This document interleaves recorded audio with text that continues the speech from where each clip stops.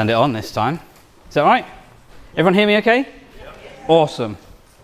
So, if you can try and listen to more than 5% of what I say this morning, that would be helpful. I've got a slightly froggy throat, so please excuse me, I'll be drinking a little bit. So, good morning. Welcome to Sunday, which is what I like to say. If you don't know me, my name's Dale, and I am one of the elders here at New Life Community Church, which is one church that meets in multiple locations. Now, last week was quite a long message, and it was also really, really hot and stuffy in here. The good news is it's not hot and stuffy in here this week. Oh, took a minute. As I said last week, we're taking a short break from our current preaching series in Hebrews, and instead we're going to deliver a little two-part mini-series called Honouring God and His Church. Last week was part 1, this is part 2. The reason we're doing that is because as an eldership team, we want to share the fruit of our investigation into teaching in the local church and all the connected areas that God's called us to look at along the way. And if you missed last week's message, you can get that online, and you'll be able to pick this one up online next week as well. You'll be able to go on Spotify and find those. I want to start this morning by doing a little recap, just in case you weren't here last week, of some of the key things we looked at. Last week we looked at the pattern of team that flows from God, who is one God in 3 persons, into man and woman who are made in his likeness and in his image, and then into the household of God, which is the church family. And we understood what godly headship, authority, and submission looks like within the church family, with husbands, fathers, and elders popping up a kind of umbrella of covering over the families that God has given them. And their job is to equip and release and cause to flourish those families that God has given them. And then finally we observe the principle that godly authority can be given, and it can be invested in others for the benefit of the church and to the glory of God. And those things are the foundations that we are going to build on today. In today's message, we're going to look at the structure of New Life Community Church. We're going to address the question of who can teach in the local church. And we're going to look at character and gifting. So, point 1, let's look at the structure of NLCC. So why are we looking at the structure? That's the first thing. And the answer is because New Life Community Church is one church now that meets in multiple locations. We've got sites both here in Fordingbridge and over in the town of Wimborne. And as you know, we're continuing to explore what God is doing over in the village of Downton. And that is incredibly exciting. But it has led us to prayerfully consider before God what structure or framework would best enable us to govern and support our beautiful church family. And as an eldership team, we quickly decided we didn't want to have individual elders being solely responsible for individual sites, because we recognise that as a team, it is our responsibility to oversee and care for the whole church family.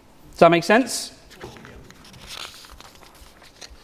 Alongside that, our heart was to implement a model that would enable the whole church family to flourish, but still allow each site to reflect and express the culture and the identity of the community that it's in.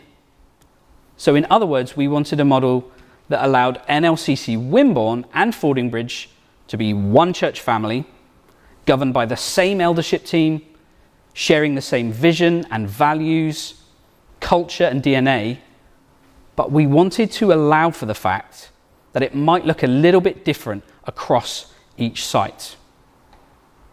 We wanted to allow for the fact that things might get outworked slightly differently. And to do these things, we felt we needed to appoint people into some very specific roles. We needed some people who'd serve the church by being responsible for key areas of ministry across all of our sites. And we also needed some people to be responsible for operations in an individual site. And now in one sense, we could have just said as elders, that's okay, we'll take on that role, we'll do that. But in exploring what it is that elders do, or elders exclusively do, we concluded we didn't need to do that. It didn't need to be the elders. Remember the three ways we talked about that the Bible talks about elders: overseers, elders, and shepherds. Now these roles, the new roles that we're looking to appoint people into, they're not overseeing roles. They don't have a governing responsibility over the whole church family. They're not elder roles because they're not about guarding right doctrine and ensuring it's faithfully imparted to the church.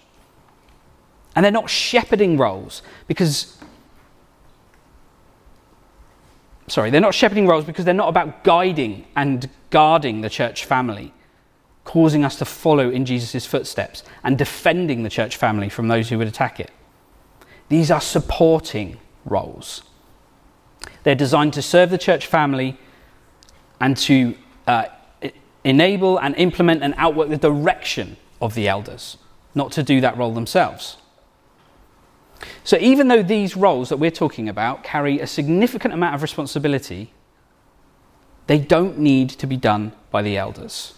And as elders, that gives us a fantastic opportunity to identify and to enable and release good, godly men and women who have gifting and skills into these roles. And it enables us to recognize them and to give thanks to God for them. So we'd landed on a structure that we thought, this is good. This is how we are going to move forward and support New Life Community Church. But another stop on this grand tour of scripture and theology was to look at the role of deacons. And that led us to ask the next important question. Is there a biblical model for deacons? Does the Bible have anything to say about what they do and who can be one? Unsurprisingly, the answer is yes, it does. So let's have a look at what the Bible says. We see that there are three distinct groups of people referred to in Scripture. You have the saints, you have overseers, and you have deacons. And the saints are the body of believers, the individuals who make up the church family. The overseers are the elders, we've already said that, who have governing authority over the church family. But who are the deacons? What does that term even mean? Well, the word deacon is the English version of the Greek word diakonos, which means servant. And the New Testament talks about deaconing or serving a lot. To help us understand what the term deacon means, I think it will be helpful to look at 4 ways that deaconing is talked about in Scripture. We're going to look at deaconing as a general activity of the church, deaconing as a spiritual gift, deaconing as a specific ministry, and then as an office. Is everybody with me so far? Yeah. Okay. Deaconing as a general activity of the church then.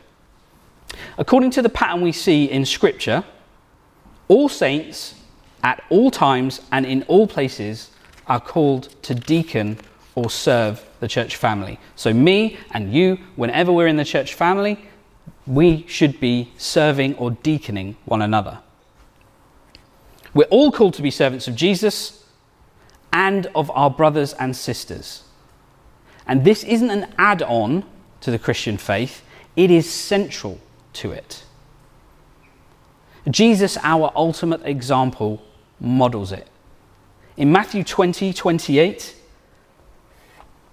it says, "The Son of Man came not to be served," that's that same root word for deacon, "but to serve," to deacon, "and to give his life as a ransom for many."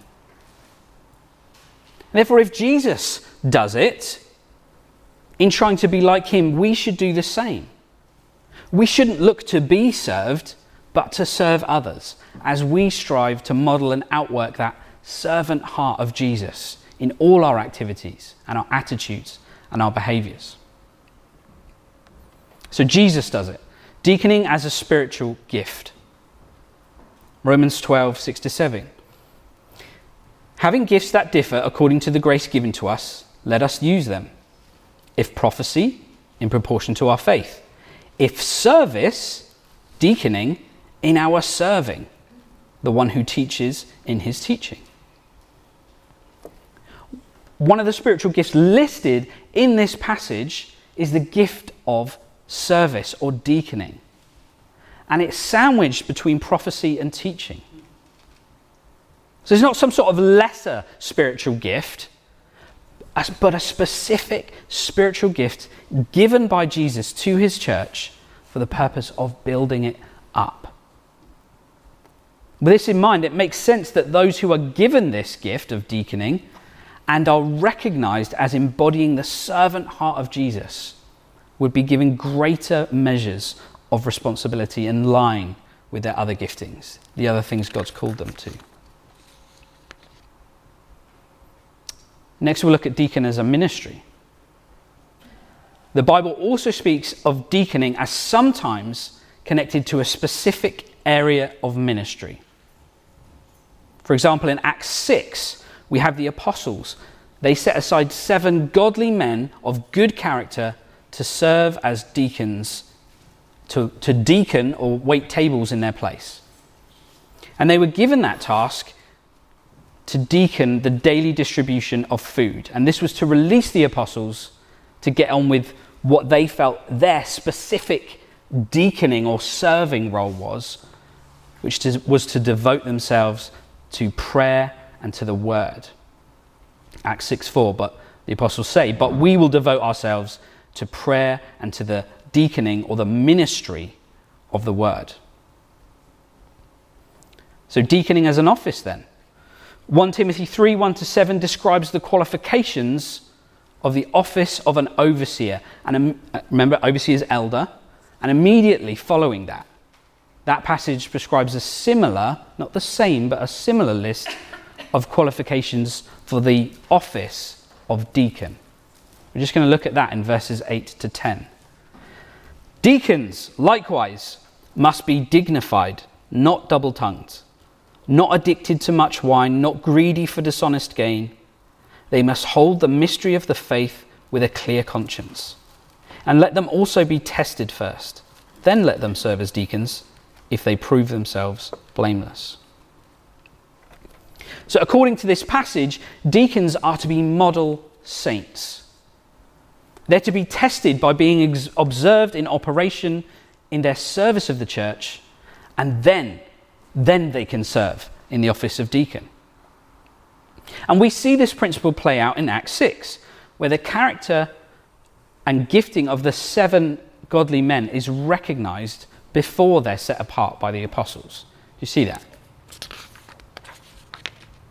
Acts 6:3, therefore, brothers, pick out from among you 7 men of good repute, full of the Holy Spirit and wisdom, whom we will appoint to this duty. They're already recognizing that the men who they are going to appoint are of good repute, full of the Holy Spirit, and full of wisdom. So it's helpful at this point to discuss the question, what does a deacon actually do? We can see from Acts 6 that the 7's role was to release the apostles,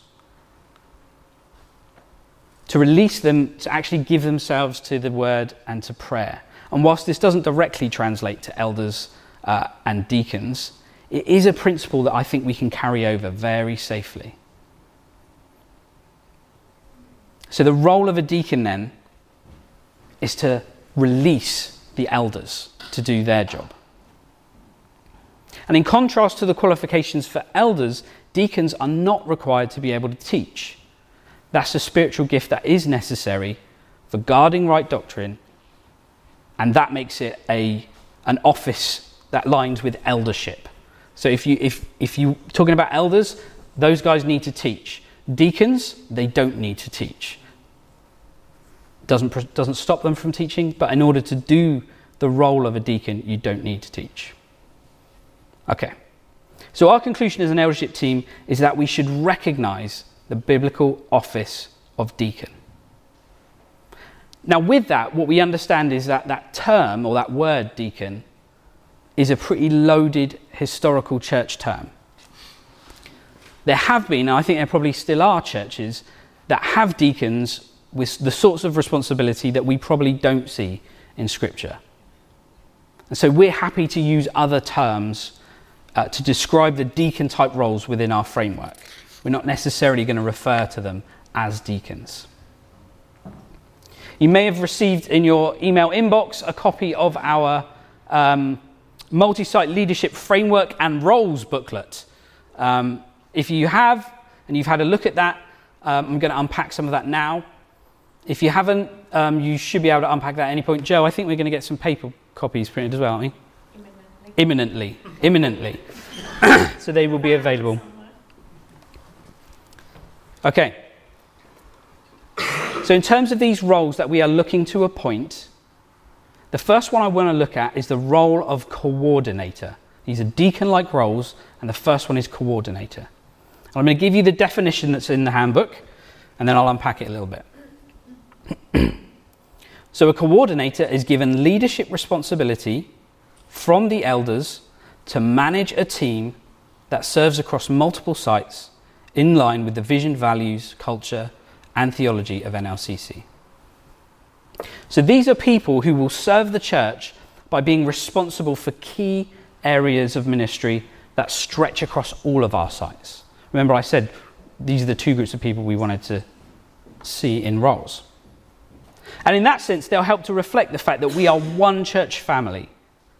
And they'll do that in areas like kids' work, worship, and preaching. The next deacon role is the role of site lead. Site leads are given leadership authority from the elders to manage, coordinate, and evaluate individual site activity in line with the vision, values, culture, and theology of NLCC. Site leads, then, are going to be people who serve the church by being responsible for some of the operations in an individual site. So you'll have a site lead for Fordingbridge, and you'll have a site lead for Wimborne. But you will have coordinators across all of our sites. Does that make sense? Yes. Yeah. So, I want you to remember our principle that authority can be given, because that is the basis for us putting people into these roles. It's true of every role within church life at NLCC. God gives authority to the elders who operate under his covering, and then the elders give authority to others who operate under their covering. But this is particularly true of these key roles, the roles of coordinator and site lead. They're roles that are going to be open to both men and women who embody the servant heart of Jesus, who have the gift of serving and who are recognised by the elders for their conduct, their gifting, and their ability. Part of their role is going to be to operate with a measure of this given or delegated authority from the elders, in order to release the elders to perform their roles of guarding, guiding, and governing the church. We also have trustees. Trustees are appointed by the elders in accordance with UK law for registered charities to be responsible for the legal affairs of that registered charity, that is New Life Community Church. Again, trustees are godly men and women that carry the eldership team's heart for God's church and whose character and gifting are recognised as a blessing for the legal activities of the church. And I do want to highlight here that it's NLCC's policy that the majority of appointed trustees are also elders. And this is an outworking of our theological conviction that it's the elders who carry the primary responsibility before God for the welfare of the church family, including the area of financial stewardship and legal compliance. So this is one of the ways, having a majority of eldership in the trustees, that we outwork our headship responsibility. We pop open that umbrella of covering over the church. And last but not least, in terms of our framework, we have site teams. These will be more familiar to us. These are our locally based teams that help serve the practical needs of a Sunday gathering at an individual site. So we're talking about set up and pack down, we're talking about welcome teams, those kind of things. The essential activities that facilitate and bless our time together on Sunday mornings. Okay, there is in the diagram, in the booklet, a handy little diagram. It's really just there to illustrate how the different roles are going to relate to one another. But when you get time to have a look at that, you will also catch something of our heart as an eldership team to be diligent in our preparation for what we feel God is stirring our hearts to in the future. You'll see in faith that we've highlighted Downton alongside Wimborne and Fordingbridge as another site of New Life Community Church. And you'll also see that we've added another site. It says additional site. That is something that we feel God is laying on our heart to prepare for. It's not something, I want to stress this, it's not something we're driving for. It's not something we're trying to manufacture, but it is something we feel stirred by God to diligently prepare for. Is that exciting? Yes. Yeah. So let me ask you to do this. I know that was a huge amount of information. Please, let's keep praying together. Let's keep seeking God's direction and voice together. And let's keep honouring him by serving faithfully in the church family he's called us to together. Amen?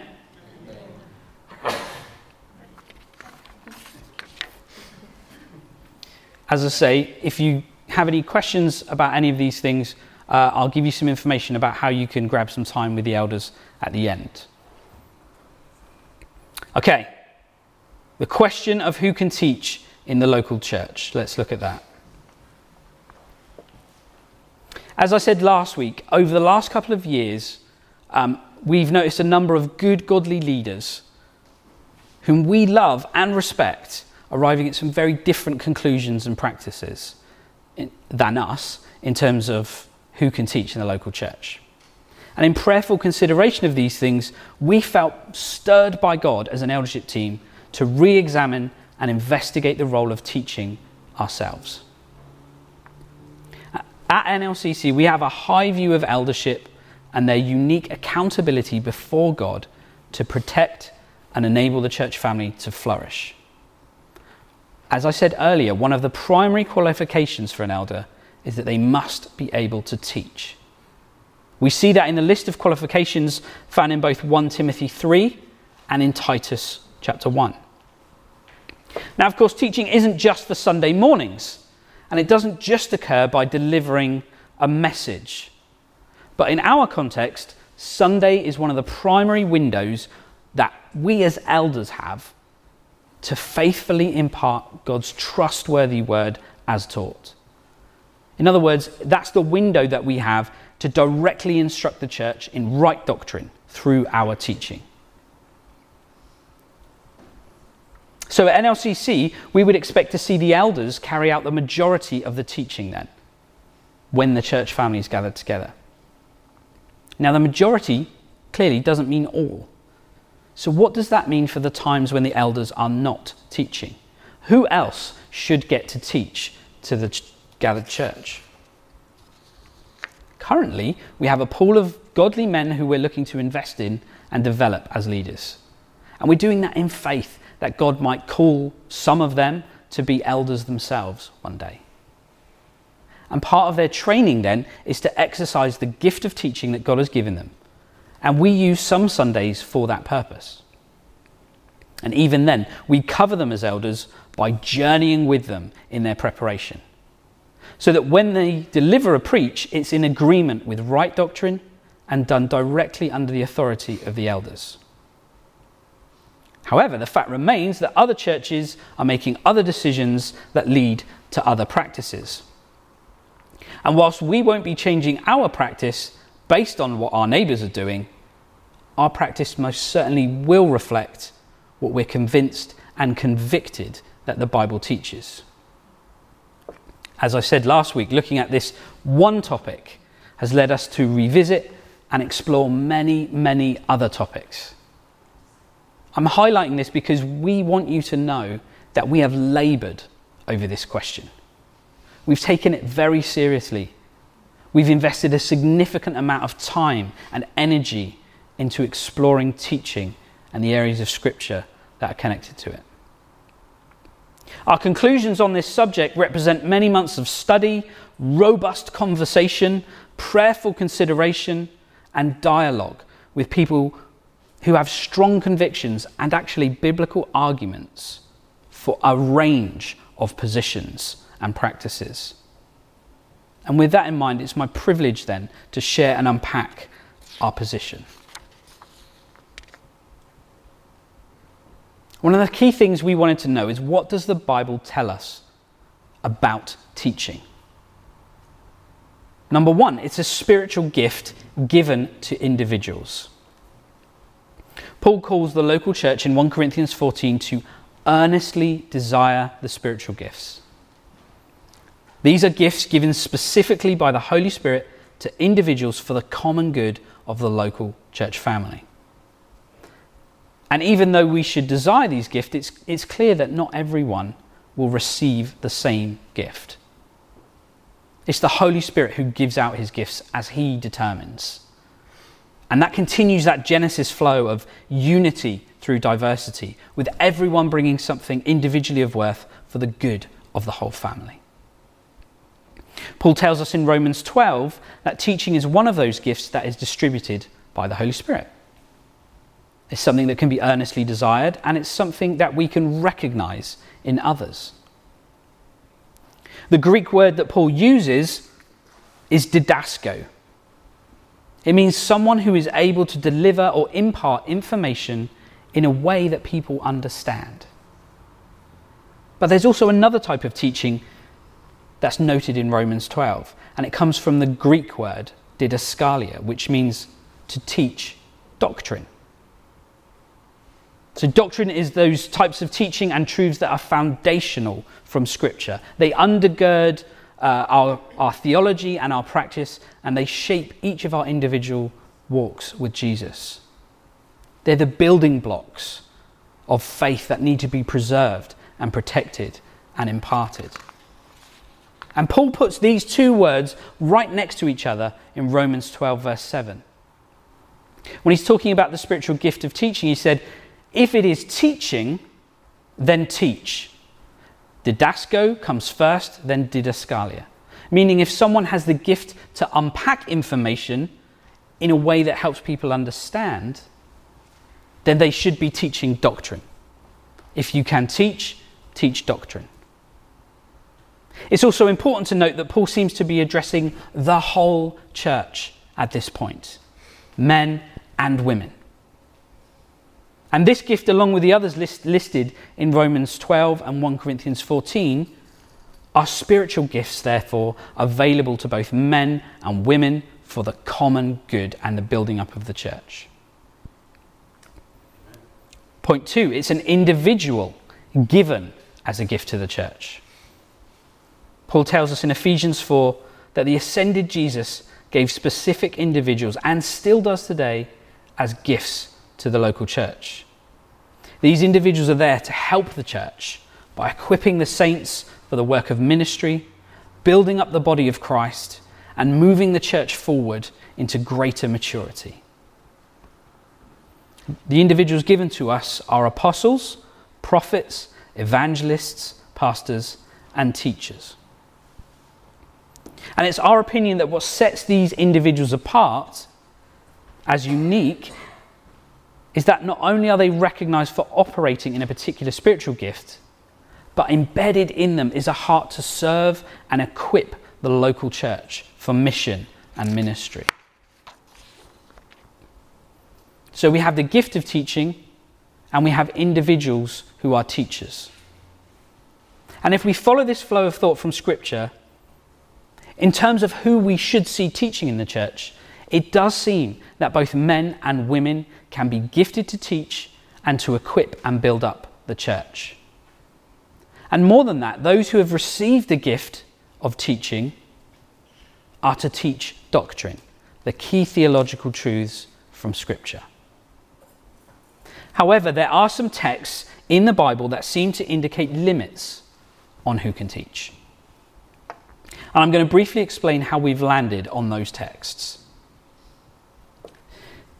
As elders, teachers and preachers ourselves, whenever we look to interpret and apply the Bible, we try to identify two key things: universal principles and cultural practices. Universal principles are the things in Scripture that stand for all time. They apply to all people, and they apply in all places. Romans 10:9 says this: "If you confess with your mouth that Jesus is Lord, and believe in your heart that God raised him from the dead, you will be saved." Confessing that anyone other than Jesus is Lord will not result in your salvation, no matter who you are, where you are, or when you are, right?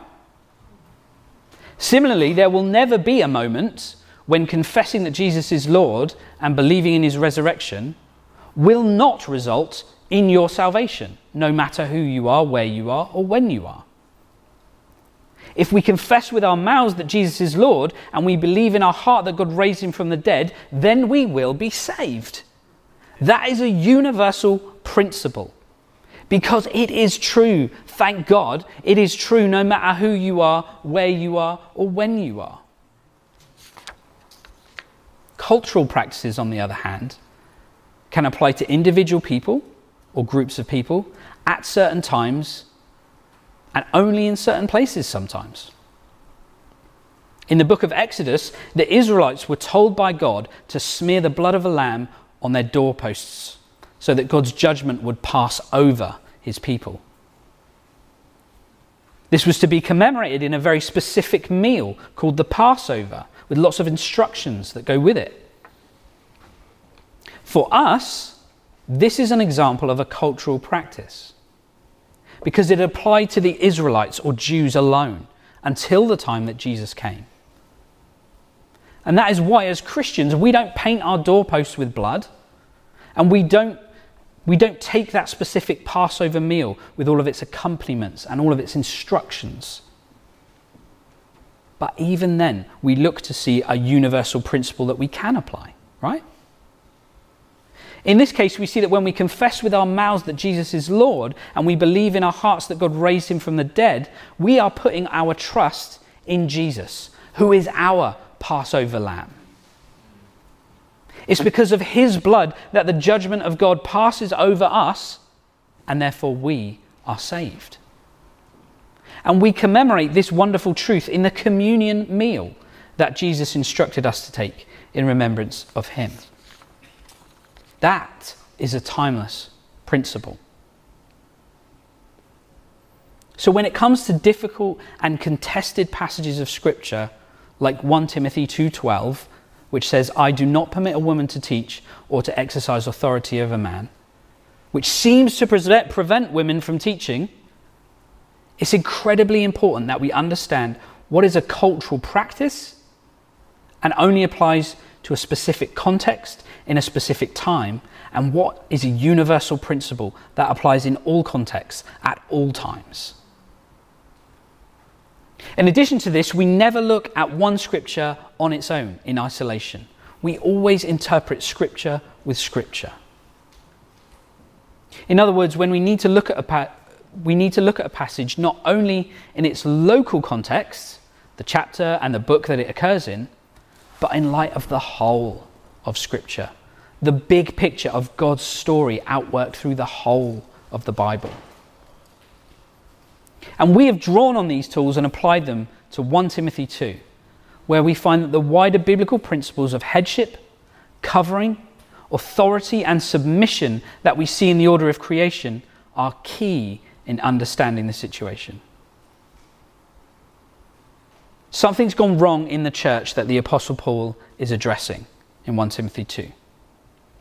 And we believe that in the context women have, like Eve in the Garden of Eden, stepped out from under that umbrella covering that God provides through that headship responsibility, through the husbands and fathers and elders, because they are operating a way that does not joyfully submit to the authority and accountability that God has invested in those roles. And that is very bad. This is the reason that the Apostle Paul has to step in to restore God's order so that the men and women in the church family can once again operate as team in the way God called very good in the beginning. Therefore, Paul's prohibition on teaching applies to those people in that context at that time. And in that sense, it reflects a cultural practice. So as with my previous example then, is there a universal principle to be found here anyway? Well, yes, actually. Whenever we see someone within church trying to operate outside of the covering and accountability that God's given us through the principles of headship, authority and submission, we know then that's very bad. And we also know that correction needs to be brought in order to restore people to operate in the team that God calls very good. So as elders, we've looked at this challenging text and others like it, and we've understood how we should apply it. But in one sense, we're still dealing with a negative. It's as if Paul's saying, when you do church, don't do it like this. And part of our job as elders is to try and understand and apply what it should look like when it's done right. Therefore, through the redeeming work of Jesus and the transforming power of the Holy Spirit, where headship, authority and submission are being worked out well, here's what we believe the Bible says church should look like. We biblically believe we would hope to see elders overseeing and primarily teaching as those uniquely accountable to God. We would hope to see deacons recognized and given a measure of delegated authority by the elders to serve in key roles across the church family. We would hope to see spiritual gifts exercised across the church family with those who have those giftings. And we'd look to see those people being encouraged and given the opportunity to use those gifts under the covering and the authority of the eldership. And this includes the gift of teaching.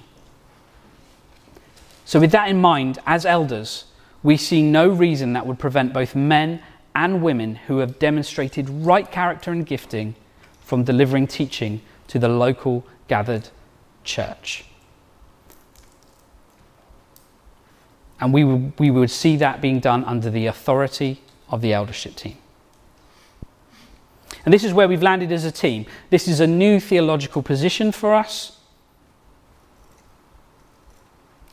And it's one we hope to honour God with as those who are responsible before God for guarding right doctrine and taking care of this church family.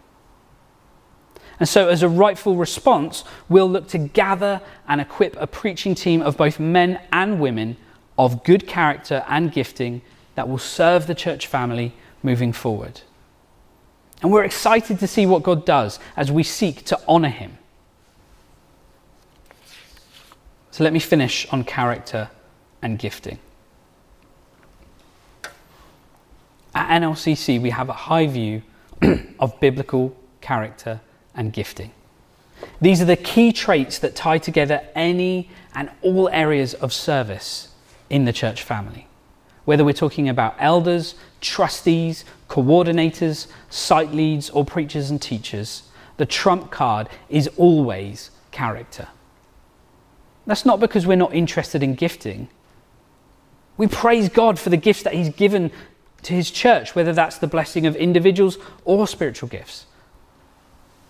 The reason character is so important is because a person might have all the giftings under the sun, but if they're not tempered and administered through a godly character, then they're of no use to anyone. And in fact, they can lead to misuse of both the gifting and the role and responsibility that can accompany it. Whereas the person who has a good godly character can always receive the addition of the blessing of other spiritual gifts given to them for the things that God calls them to do.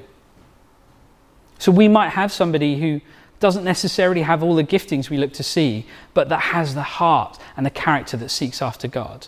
And we can say, let's do some training and let's pray for God to bless you with some giftings.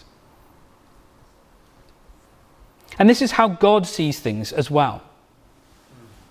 When Samuel was instructed by God to appoint a new king over Israel, he had a bunch of brothers pass before him to see which one God would choose. Any one of them looked like they had the physical attributes and the gifts that they would need to qualify them for the role of king. But as soon as the first one stepped in front of him, God said, "Do not look on his appearance or the height of his stature." I'm particularly keen on that sentence. "Because I have rejected him.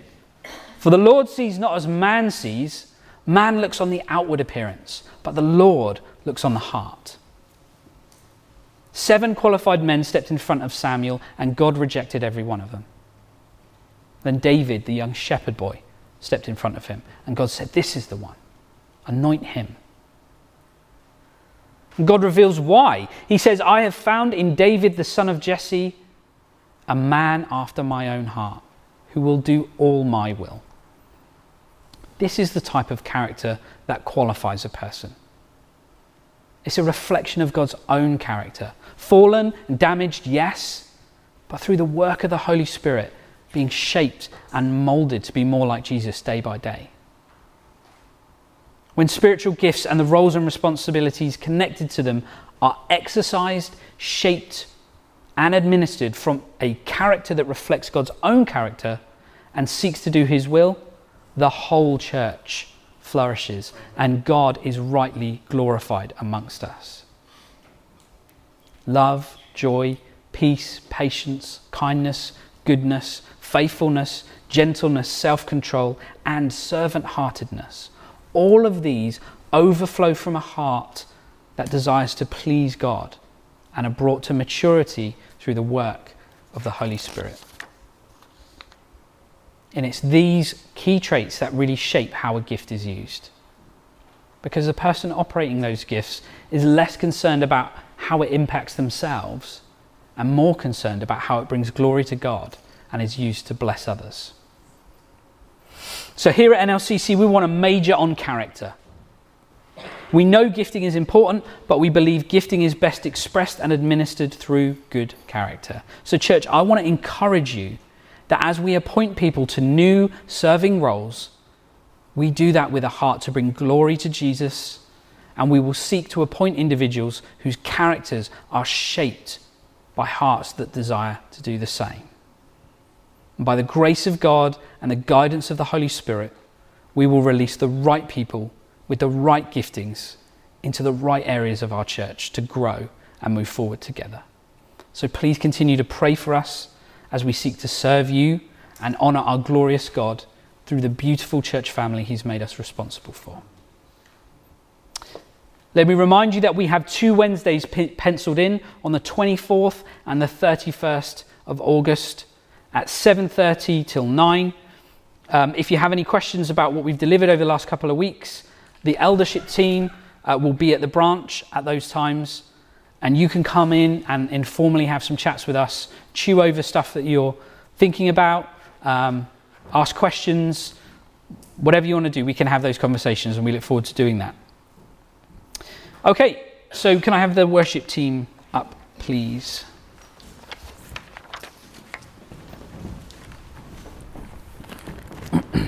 Thanks, guys.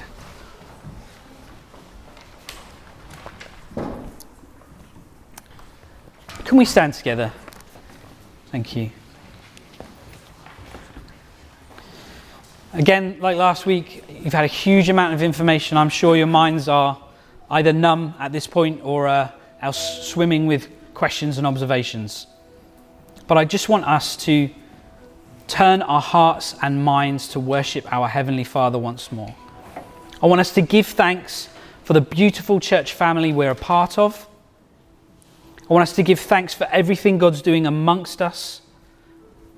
I want us to praise him for calling us to be joined to him through the glorious bride of Christ, which is the church. Let's worship him, knowing that when Jesus comes again, we will be presented to him in holiness and perfection as his spotless bride, joyful in the knowledge that we will spend eternity in the arms of the one who laid down his life for us because he loved us so much. I'm going to finish by reading Revelation 19, which is part of that picture of when the bride of Christ and Christ are joined. And I heard what seemed to be the voice of a great multitude, like the roar of many waters, and like the sound of mighty peals of thunder, crying out, "Hallelujah! For the Lord our God, the Almighty, reigns. Let us rejoice and exult and give him the glory, for the marriage of the Lamb has come, and his bride has made herself ready. It was granted her to clothe herself with fine linen, bright and pure, for the fine linen is the righteous deeds of the saints." Heavenly Father, as we turn our eyes, our hearts, our minds towards you again, help us to worship you in truth and in holiness as we consider the wonderful, manifold glory of your church, Lord, that you have claimed as your bride. Thank you, Lord, that is our eternal destiny. That is the picture that we long for. And I thank you that you have secured that for us. So I pray, stir us even now, Lord, to worship you, to lay ourselves at your feet, and to give you the glory that you deserve. Amen.